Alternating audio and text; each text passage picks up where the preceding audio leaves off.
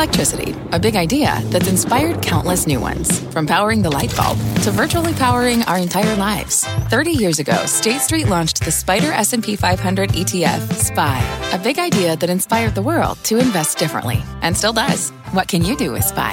Before investing, consider the fund's investment objectives, risks, charges, and expenses. Visit ssga.com for a prospectus containing this and other information. Read it carefully before investing. SPY is subject to risks similar to those of stocks. All ETFs are subject to risk, including possible loss of principal. Alps Distributors, Inc. Distributor.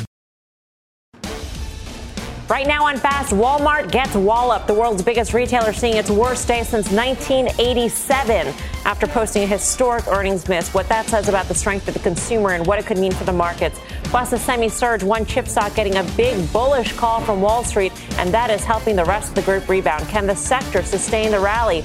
We'll look for some answers. In FinTech Faves, one top analyst says it is time to buy into the beaten down sector. The reason for his call and his top picks coming up. I'm Melissa Lee. This is Fast Money live from the NASDAQ market site in the heart of Times Square. On the desk tonight, Guy Adami, Tim Seymour, Steve Grasso, and Karen Feinerman. We start off with two very different tales of the consumer. Retail sales data painting one picture with spending up more than expected in April as demand remains strong despite rising prices. The news helping markets rally. The NASDAQ up more than 2.7% today. A different picture, though, out of Walmart, the stock plunging to its lowest level in over a year after posting its biggest earnings miss since at least 1992. The stock cutting 130 points from the Dow. So which side is giving us the true read on the consumer, and what could it mean for the markets? Karen, there are some pretty staggering and un-Walmart-like numbers in this, like the 32% inventory overhang that the retailers are seeing. That 32% inventory, Walmart really shot themselves in the foot and then seemed to drop the gun, and it went off again and shot them in the shin and then the knee. They had a lot going wrong this quarter. That 32% inventory, I still don't exactly get it. We know they cited some things like landscape and patio furniture, that maybe that's expensive inventory. They also talked about gas prices, which, okay, maybe that's so. Then they talked about this odd thing, and I wonder if we'll see it again, about labor and how they expected COVID absenteeism to be much higher than it was, and people came back more quickly, and then they had too many workers, and then through attrition, they say they seem to have that under control. All that having been said, the stock should have been down this much, I think. I don't think it's so crazy that, it's painful. I own some. I have a much bigger position in Target. And when we get a look tomorrow, we'll see. Is this a Walmart problem or is this wider than Walmart? Walmart, though, does have a much bigger grocery business. That's a lower margin business. Hopefully the mix at Target is better. This was very disappointing. They lost a multiple plus more than one multiple point. They should have. They're at 19 and change times. Should they be? I don't know. Do they deserve that's a premium to the current market? I'm not sure. I've got to rethink my position here. Wow. $46 billion in market cap off of Walmart today. Off of Walmart. One fell swoop. That's 6 Macy's, Tim, to put it into your language. But I think Karen makes a good point in terms of the ability to contrast the results with Target and to determine whether it's a Walmart specific problem or if it's actually a retail problem. Well, scathing remarks from Karen, and she's probably right. I'm long Walmart. I actually think this was an overreaction. I hate the fact that they've calculated their business as much, especially on the inventory side. I think Walmart during a period like this is expected to navigate these times better. They're a price leader. They can push people around. We talk about this all the time. This was a credibility hit to Walmart on a day when, look, Walmart and Target for this market right now, for a judge on the consumer, I almost feel like we're in the middle of big tech earnings because these two companies give you some sense. So where was this number weak? Because the U.S. comps were actually fine. They were slightly better or in line with expectations, plus 3%. The general merchandise was weak. And that may be a read. I'm not trying to impugn anything negative, and good for Karen and Target, where you've really outperformed. But that might be a bit of a negative to look through to Target. But I think with Walmart, this is a case where all of these moving parts, this is a company that should be doing better during this. And Doug McMillon was somewhat apologetic. He almost got the sense, and even said, I want to put this quarter behind us, even in a quarter where the top line was fine. The bottom line was not. What was also interesting is they don't usually give you you a full year guide until after the second quarter, and they kind of gave you that guide. They actually said that the first half might be slightly stronger and then bracketed the back half, so you're kind of net where you were. But disappointing. They should do better than this, and this was a brutal day for Walmart shareholders. I'm tempted to be nibbling back in. I don't need to do this tomorrow, but you have wiped out all of those gains this year. They called it an unusual environment on the conference call. I mean, gas prices really spiked up so quickly that they couldn't adjust prices in store to compensate for the outlay that they had for running their own business, Guy. But still, I mentioned at the top that this seems like an un-Walmart-like miss because you think of Walmart as being, the best in class or among the best in class in terms of execution. And so you wonder if they're getting a 32% inventory overhang. What are the others doing at this point in this quote-unquote unusual environment? Yeah, execution is the word, and I'm glad you used it because that's what I was going to use. To Tim's point, I mean, they beat on revenue pretty significantly, so it's not like the consumer's not spending, so I'm not going to impugn the consumer. What I will impugn, though, is how they operated. I mean, it was just they whiffed pretty much on everything they potentially could have whiffed on. With all that said, Karen's right. Maybe they don't deserve this valuation. I would say I think they do. I'll give them this quarter as a complete miss. And if you look at where the stock traded down to today, this 130 level, this is where we bounced from in March of 2021 and had that huge move to the upside. So traded 44 million shares, about 6-7 times normal volume. Might be enough. I know there's the 3-day rule that Steve will talk about probably correctly, but I think you could actually take a shot at Walmart at these levels. I think the 3-day rule will be particularly interesting given we get Target earnings tomorrow morning, Steve. Yeah, and actually I'll talk about the technicals that Guy just brought up. If you look at the pandemic low and the high that Walmart achieved in recent months, you come up with a 50% retracement. That retracement is 131.88. Let's make it 132. We are close enough, to Guy's point, to take a stab at this one right now. If you would like to wait a couple of days, you could certainly do that if you want to play the 3-day rule. But certainly, I'll start off where you started. Retail sales or Walmart. Retail sales is a leading indicator. Earnings are lagging. So this, and I think everyone kind of touched on this, feels like a kitchen sink quarter to me. It definitely felt like they were throwing everything out there. The colder weather, they couldn't sell anything. Too many people coming back. The barbecues weren't selling. There was a host of issues that they threw out there.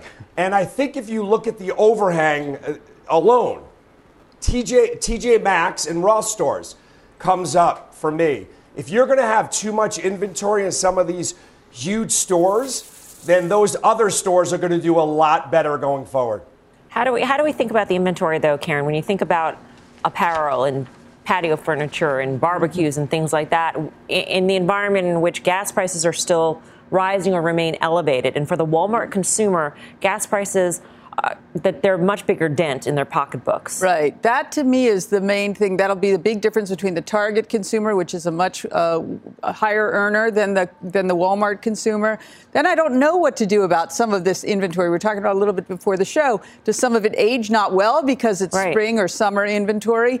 And then the apparel mix, they did say that they can still discount apparel and still have improvement in their margins. So maybe they do that. I don't know if that puts pressure on others in the apparel business, like a Kohl's. I'm not really sure. But, I want to give them a chance. But, oh, my God, this was bad. So you're really considering selling am. it? I feel like... Is there a 3-day rule on selling it, or could you? No, you'd want to get in the first 3 days. So I missed the huge day one. So I should have sold it by lunch. Right. That was that lunch, first day lunch sale. All right, I got to write that down for my next miss. First day lunch rule. Yeah. Guy, you're talking about the consumer before, and you didn't want to impugn the consumer. Do you believe that the consumer is still strong? I mean, are we sort of blowing up Walmart's earnings to, try and extrapolate there, unjustly so? Should we take the Home Depot quarter instead and say that's the state of the consumer? I think there's some amalgam without question. I mean, look, the Home Depot quarter I thought was very good. I was surprised by the stock action given the sell-off the stock had seen. That's a different conversation, but I say it all the time. Never underestimate the U.S. consumers want to spend. They will spend in just about every environment other than a precipitous stock market decline, which we really haven't had. It's sort of been slow motion to the downside. So if this stock market continues sort of sideways to slightly higher over the next couple of weeks, I think spending's going to be just fine. But I'll tell you, everybody talks about the balance sheets. They may be fine, but credit very quickly has gotten to levels we haven't seen in a long time. That's something to keep in mind. And just one other thing before I give it back to you, Melms. The HYG, which had every reason to go higher today, every single reason imaginable, actually closed lower and flirted with a 52-week low. Just something to keep in mind. All right, let's get more on Walmart and the state of the consumer with an exec who's had a front row seat to the action. Bill Simon was the Walmart U.S. CEO from 2010 to 2014. He's now on the boards of Darden Restaurants and Hanes Brands. Bill, great to have you with us. Hi, Melissa. How are you?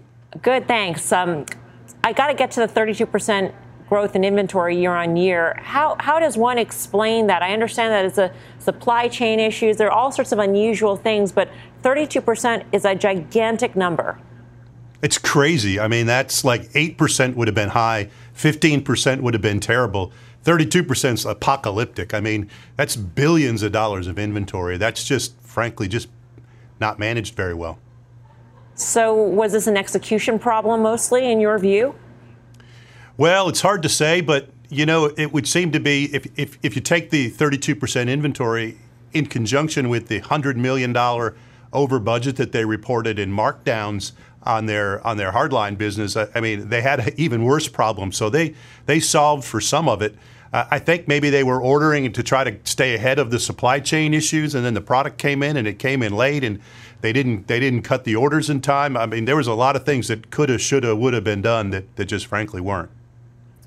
Thanks for being on, especially today. Let me ask you, back to this gigantic number. Do you think this is going to weigh for several quarters on their gross margin, having to potentially mark down this inventory? You know, it could likely, because most of the inventory overage has to be in the hardlines business, which is potentially seasonal apparel, and spring patio, they said, was slow getting out. It's going to be difficult to try to cycle through that in time. They may be able to get through some of the apparel. It's still plenty of warm weather left. Patio usually sells in the spring, and then it doesn't sell for the rest of the year. So it's going to be difficult. They'll probably get through it by the fall, but it'll be hard to digest. So if you're looking for a deal on patio furniture, maybe now's the time.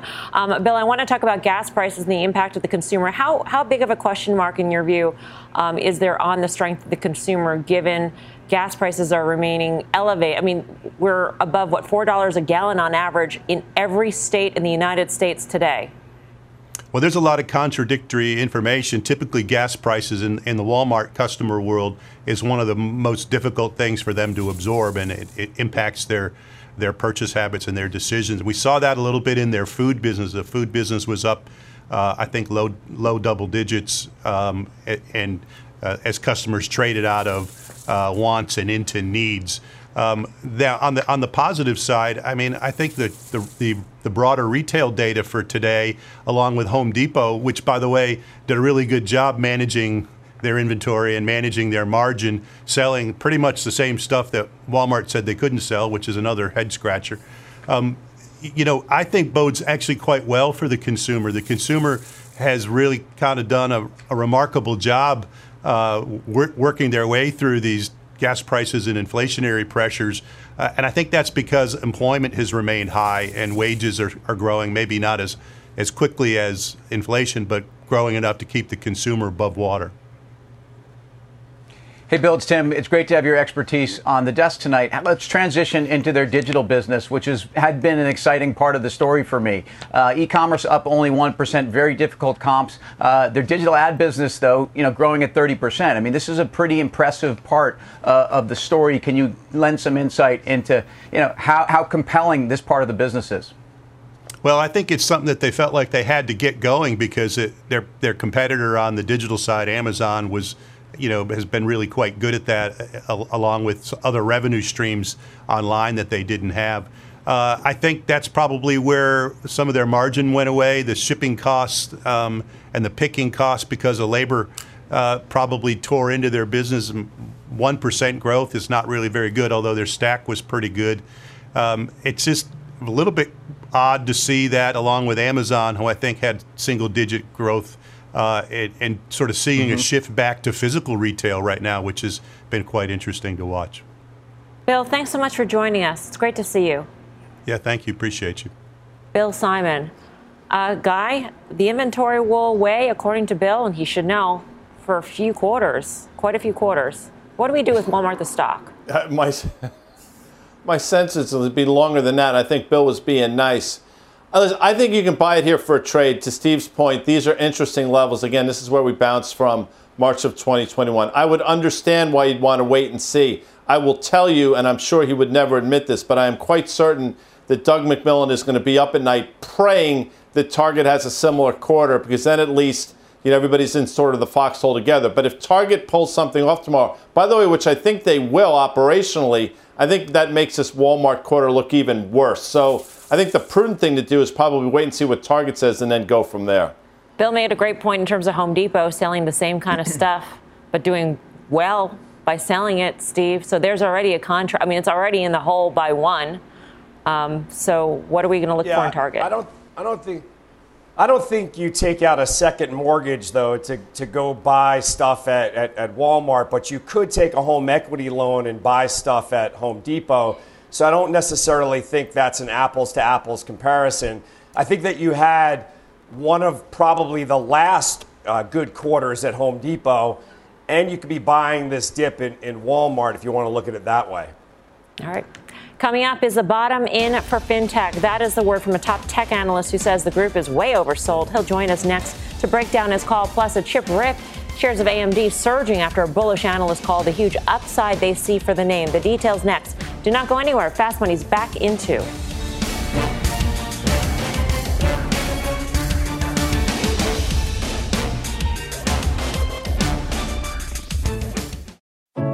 What does it mean to be rich? Is it having more stories to share or time to give? Is it being able to keep your loved ones close or travel somewhere far away? At Edward Jones, we believe the key to being rich is knowing what counts. Your dedicated financial advisor will take a comprehensive approach to your financial strategy to help support what truly matters to you. EdwardJones.com/findyourrich. Edward Jones, member SIPC. Canva presents stories to keep you up at night. It was an ordinary workday until the Singapore presentation is at 3 a.m. The office was shocked. But that's when we sleep. Maya made it less scary with Canva. I'll just record my presentation so Singapore can watch it anytime. Record and present anytime with Canva presentations at canva.com. Designed for work.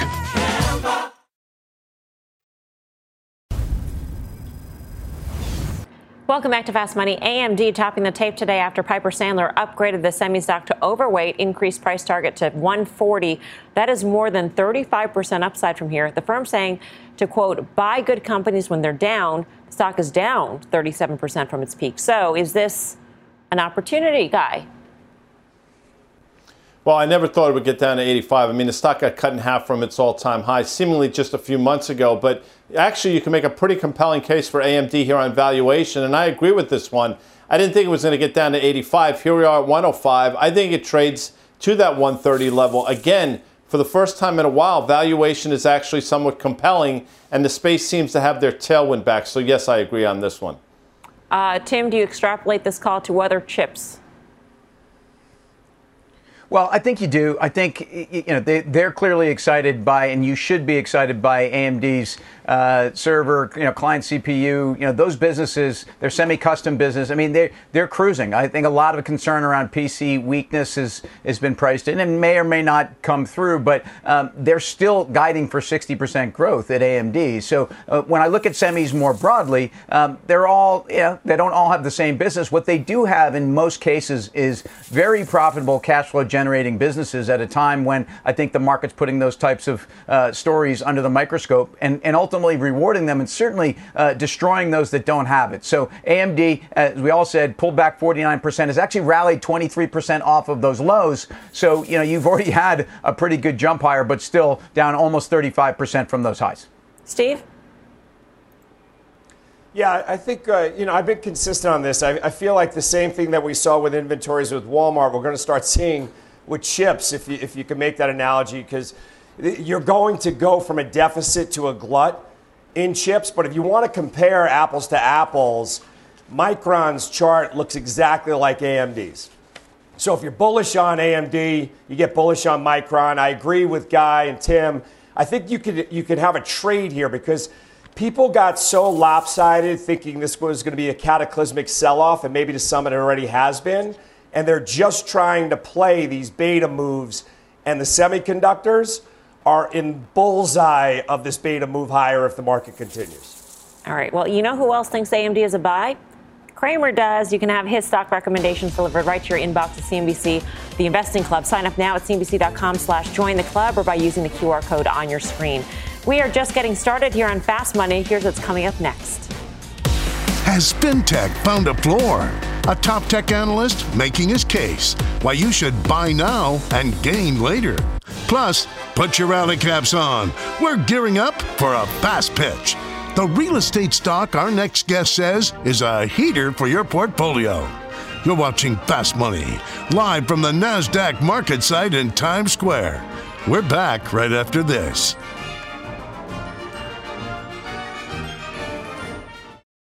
Welcome to the Canva guided meditation for stress at work. Impending deadline? Generate Canva presentations in seconds. So fast. Brainstorm got too big? Summarize with AI in a click. Writer's block? Release with Canva Magic Write. Magical. Stress less and save time at canva.com. Designed for work. CNBC has quick and easy to understand business news updates at the open, midday, and close every weekday. Markets, money, and more from Wall Street to Main Street. I'm CNBC's Jessica Ettinger. Follow and listen to CNBC Business News Updates wherever you get your podcasts. We have lots of different types of investors on the platform. So first-timers, obviously, is what we've been talking about. But we have lots of advanced investors as well. So customers coming to Robinhood for our competitive crypto offerings, customers that actively trade options. And, during this time, I think it's a great opportunity for us to get closer to their needs, understand them, and build great products for them.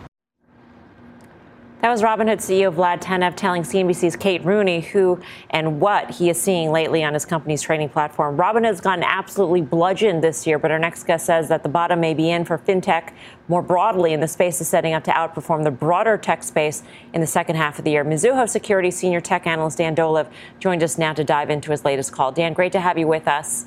Obviously, sentiment has really basically gone down to the basement at this point. I was going to say down to the floor, but, when it comes to the space, down to the basement. So I'm wondering, that seems to be a major reason why you think that there's upside for the group, that there has been a re-rating. Exactly. And thanks again for having me on your show. It's always great to be here. Look, we've done, real work, rigorous work. We've actually analyzed almost 50 payment stocks and, nearly, 450 tech stocks. And what you're seeing is that they closely correlate, the stocks closely correlate with the growth. I mean, the 3-year stack, i.e. excluding COVID, it's almost like 100% correlation. What you're seeing now is that analyst expectations for the next 4 quarters are actually very modest. They're talking about a deceleration in growth. You would ask me, Dan, why do you think it's great? It's great because it can only go one way, which means it can only go up. So it prices in, the stocks are actually pricing in a pretty severe deceleration. And if things don't deteriorate dramatically, you should see those analyst expectations go up. And that would be a boon for a lot of these fintech stocks that we cover.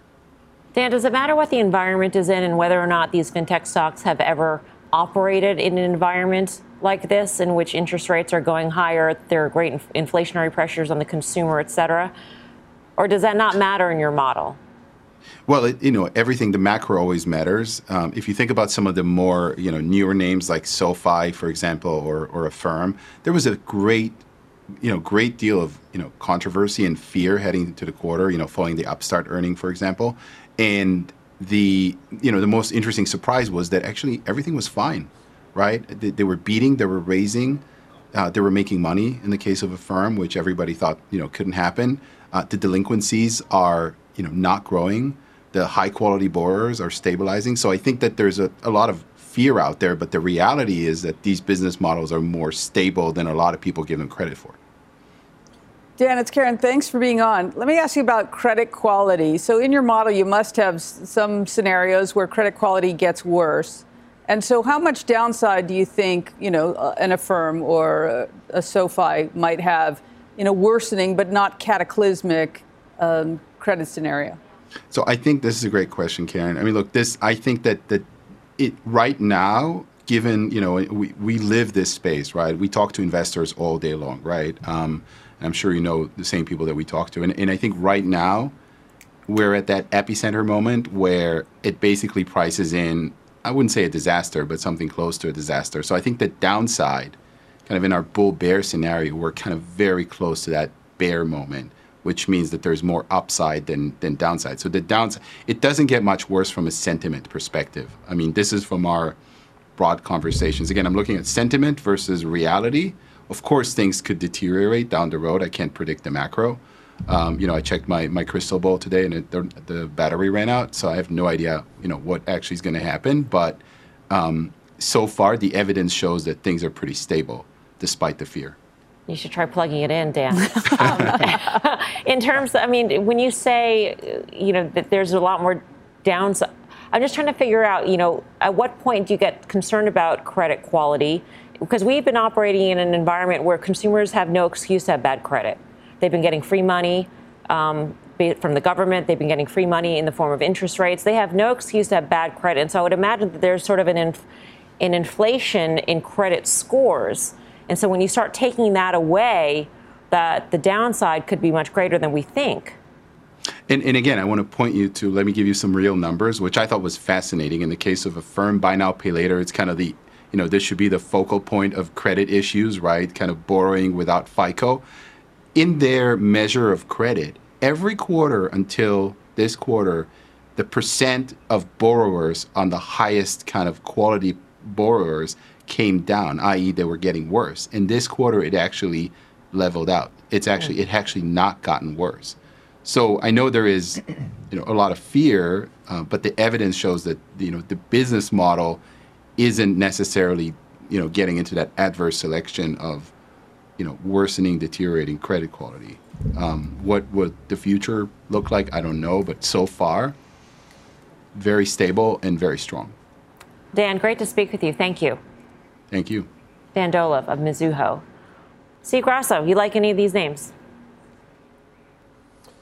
Yes. I mean, if you look at Affirm, if you're talking about a bounce off the bottom where people have overestimated the downside, Affirm is down 75% year to date and 28% for the month. That's way outperformed in a bad way, both SoFi and Robinhood. So if you want to, throw something at the wall, I would say take a look at Affirm here. But I don't know if in his model, and you and Karen were getting at this, priced in recession, and is it a hard landing? I didn't get that from you. We were talking about credit quality, but I didn't get that exact answer from him.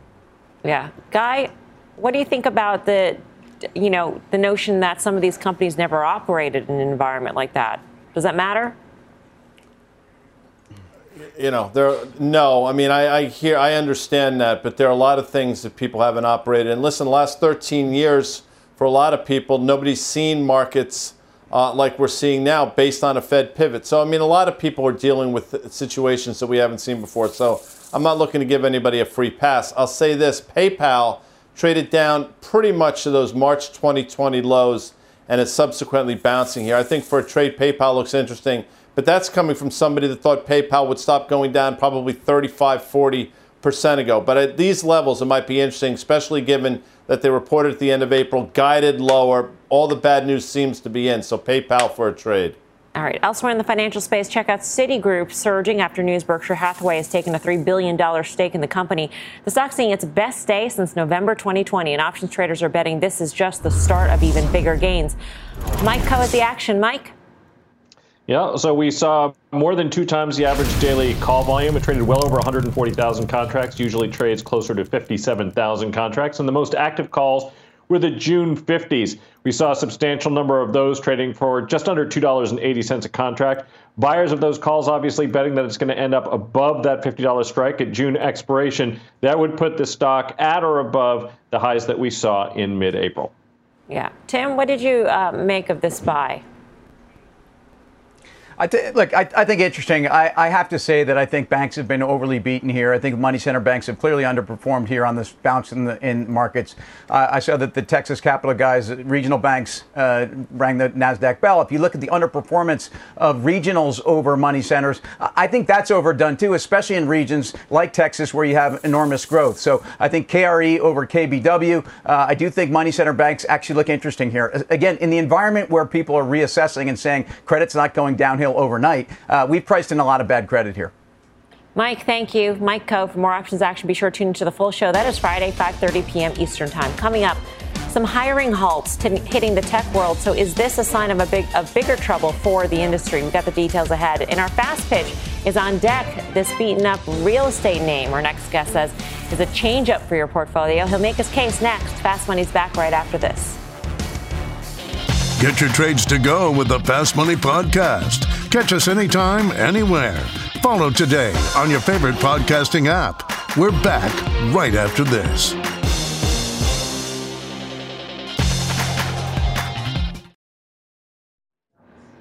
Welcome back to Fast Money. Shares of warehouse REIT Prologis down 25% year to date. But our next guest says the name can bounce back. Malcolm Etheridge of CIC Wealth is stepping up to the mound to give us a fast pitch. So, Malcolm, in this environment, this inflationary environment, you say this is a good hedge. Why? Yeah, I heard you mention that it's been beat down quite a bit going into the break. But for anybody who's in the real estate space, having the type of pricing power that Prologis has right now is a dream, right? So for mall REITs and probably office space REITs, now's not a great time to be in the space. But for somebody who's in the warehouse and distribution and logistics space like Prologis is, it's a dream. They're doing everything they can to keep from committing to long-term leases at this point with the tenants that they're signing today. So explain to me how the contracts are different for, let's say, a mall REIT and a REIT like Prologis in terms of the length and the type of customer. Is for some reason this customer, I mean, do they have longer contracts so it's harder to get out of them? Well, normally in a commercial lease, you're going to go somewhere 10, 20 years even down the road on some of these leases. And they're going to build in what an average inflationary target for that entire 10 or 20 year period into that contract. And so you're kind of capped on how much you can expect to receive each year in addition from those tenants. But now Prologis is offering something like 5-year on average leases, and people are taking them simply because warehouse and distribution space is so hard to come by. And so they have pricing power right now simply because the supply chain, it's still broken. Those same air, freight, and sea shipping issues that companies like, Dick's Sporting Goods, Home Depot, Amazon, those are all customers of Prologis. They're still having those exact same shipping problems they were having, at the beginning of the pandemic for the most part. And so it's just a seller's market, I guess, in this case, or a landlord's market as far as Prologis is concerned. Hey, it's Karen. Thanks for coming on. Let me ask you about Amazon has talked about maybe a little bit of indigestion in the distribution center. And I wonder, how does that affect Prologis? Do you see it as a blip, or how do you think about that? Yeah, so Amazon, I think, is guilty of overbuilding, and it's a little bit of an outlier, I would say, in the sense that Amazon had the ability to go out and build their own fulfillment centers in addition to leasing spaces from someone like a Prologis who also is going out and building them and then finding a tenant to take them up on. So Prologis is going out and building on spec. Amazon also went out and built their own fulfillment centers, somewhat on spec. I know they're very heavy on data, so they probably had some very good indication of where the pressure points were. But I think Amazon is a bit of an outlier because they just got a little bit too far out over their skis trying to scale up to the demand that, we now know was very temporary. Steve Grasslow's got a question. Steve? So, Malcolm, it sounds like the supply chain issues that we're dealing with right now are a big part of the tailwind or the bull thesis on your part. If that frees up, do you lose your bull thesis? We probably would, but the challenge to that is that a note that came out from Bank of America early in this year estimated that it would take something like $1 trillion spent over the course of about 5 years for retailers to onshore the first half, of the supply chain that gets built in China right now, China and other places, but primarily China. It's very unlikely that in a down market like we're having, we're talking about recessionary times now, we're talking about cutbacks and layoffs and everything else. It's very unlikely to see those kind of capital expenditures from those same companies I just mentioned, your Dick's Sporting Goods, Home Depot, and the like, who are going to now go and build the facilities necessary to bring those items onshore, to not have to have the type of logistical nightmares and the fights over shipping containers and all those kind of things that they're currently experiencing. Malcolm, thanks for coming on the show. Malcolm Etheridge, CIC. It is time for us here to vote. So are you buying Malcolm's pitch on Prologis? Guy Adami, you have your whiteboard already? Yeah, well, I do. And can you read my smartboard, please, there, Melms? Where is Tim's smartphone? Is that what it is? It's fading. You need a new marker. Smartboard. Where's Tim's smartboard? No, I'll just tell you, because I know Tim wasn't paying attention. I'm just calling him out right now. I brought mine with me. I'll say this. They reported a really strong quarter, April 19th, I think. Jim Cramer had the CEO on the next day. $18 billion of liquidity on the balance sheet. The stock has sold off from that double top. I like this power pitch. So you're a buyer. Tim, do you have a smartboard? Hey, Chief, I got a surprise for you. Look what I found in my closet. And in fact, it's my smartboard, and it says, I'm begging you, because Guy was begging me on the call to find my smartboard. And nice job, Malcolm. Very, very thoughtful pitch. I think some of the issues we talked about Amazon, also the attempt at buying Duke, the Duke REIT, is I think tactically you have a buy opportunity here. I'm not sure you want to hold this one forever, but I think the stock's beaten up. All right, 2 buys so far. Steve, what do you say? Yeah, technically, I'm going to go with a buy as well. Technically, it's right at that October 2021 level, which is it's got to hold $120. But he did alleviate my concerns that if the supply chain does free up, he still has some time here on his bullish thesis. All right, Karen, what do you say? I went with a pass, and it wasn't really so much about for me. I'm not a trader, and it seems like an interesting trading vehicle here, so I went with the pass. I wouldn't short it for sure. All right, 3 of the guys here though say to buy, but now it's your turn to vote. Are you buying Malcolm's fast pitch on Prologis? Head on over to CNBC Fast Money on Twitter to vote. We will bring you the results later on in the show. Coming up, a hiring halt. Several tech companies announcing layoffs or hiring freezes. So what does that say for the state of the job market? The traders are breaking that down when Fast Money returns.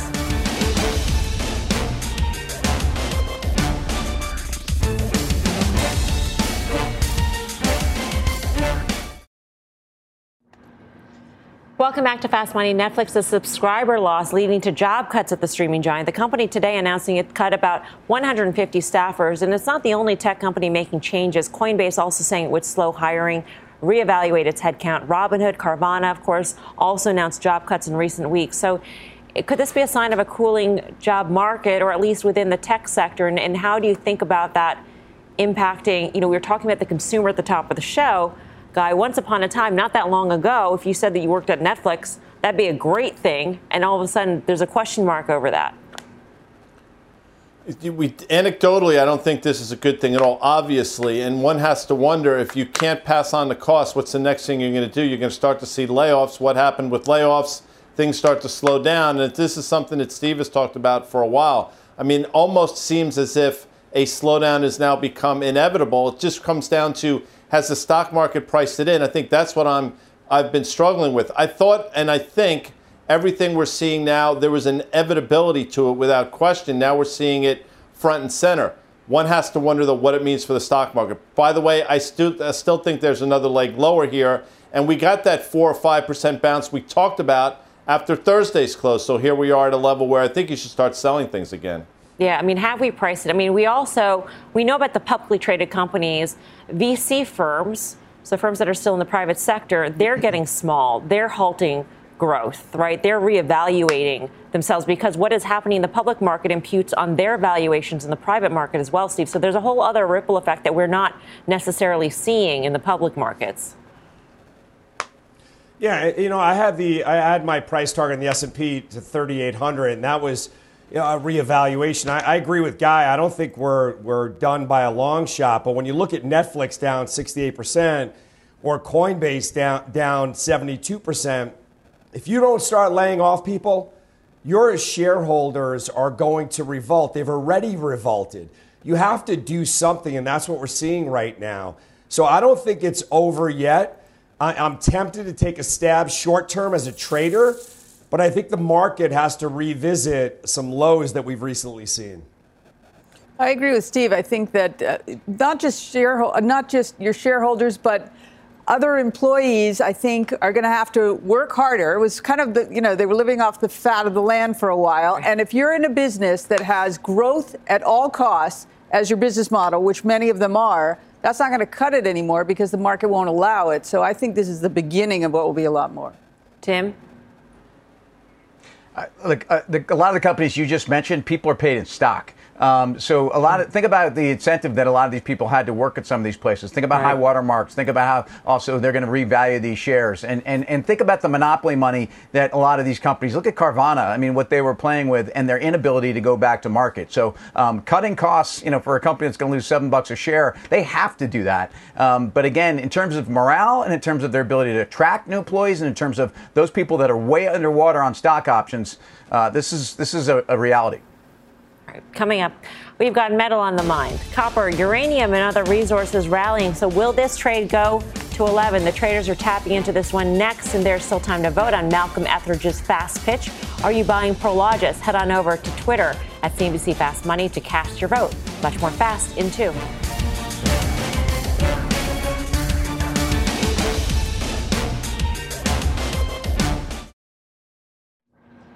Welcome back to Fast Money. The resource trade heating up today. Copper hitting its highest level since May 6th on news that China plans to ease its COVID lockdowns. That's fueling hopes for a revival in demand there. The move in copper helping boost the XME metals and mining ETF for a third straight day. Freeport McMoran Alcoa leading the charge. Guy, you flagged this one.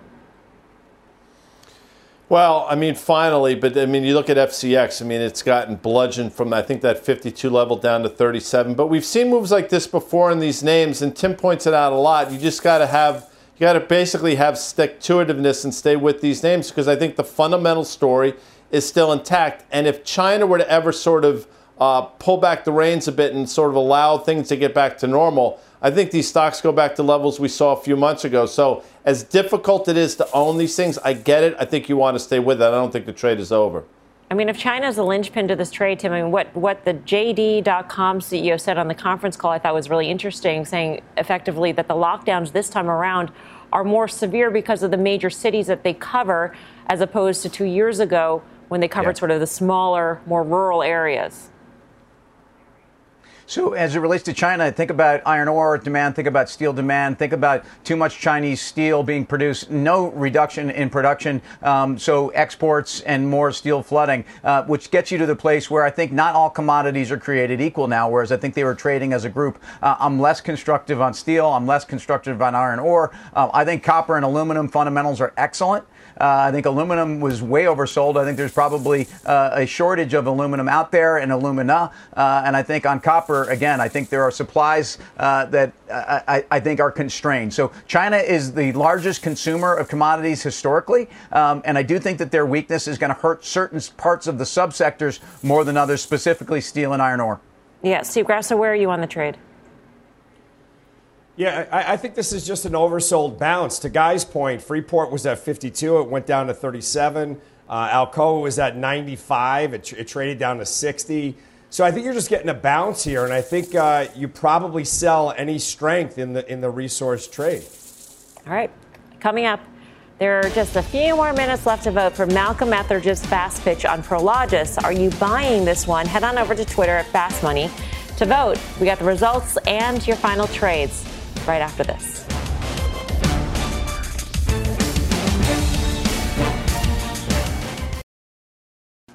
Key earnings to watch before the bell tomorrow. Target especially after Walmart's down 11% day on the back of its earnings. So, Karen, what are you looking for specifically? So I think the street is looking for 306 in earnings and 24.33 or so in revenue. But it's going to be, to me, it's all about the margin. What is the mix, right? Or do they have a much better blend? I think they will because they have less grocery. Mm-hmm. They don't have gas like Walmart. And so are they selling apparel and home goods and things like that? That'll be really interesting. And then I wouldn't have focused on it so much, but inventory. Right? Hopefully that's just a unremarkable, uneventful number. Right. And inventory. If it is uneventful at Target, yeah, then you think you'd be out of Walmart? I got to sell some, I think. Yeah. I mean, Bill Simon, the former Walmart U.S. CEO, called it apocalyptic earlier in the show, Tim. Apocalyptic is not a word that you just bandy about lightly. No, apocalypse now, apparently. He's a man we should be listening to. I think they can navigate through this. This is the biggest retailer in the world. I think it's going to be fine. All right. So let's get to the poll results. Are you buying Malcolm Etheridge's fast pitch on Prologis? Our trader said yes. So you out there, of course, said no. 60% of you out there not buying, like clockwork. Time for the final trade. Let's go around the horn. Tim Seymour. By the way, Mel, Mets doubleheader. Diaz closing out the cards in the first one in the ninth. Citibank. Yeah. Steve. SoFi, I'm looking for a further bounce in this one. Way oversold. Guy Adami. Devon Energy. Karen Feinerman, what do you say? Well, I got to say that I'm going home with the girl that brought me, or the boy that brought me, Target. So really be looking forward to hopefully good earnings tomorrow morning for that one. All right. Thanks for watching Fast Money. Mad Money with Jim Cramer starts right now. You seek the key, but first, you must learn the ways of precision, craft, and performance with Acura's all-electric ZDX. With a premium Bang & Olufsen sound system up to a 313-mile range and a Type S variant with an estimated 500 horsepower, the ZDX is their most powerful SUV yet. Unlock the energy when you visit Acura.com to order yours today.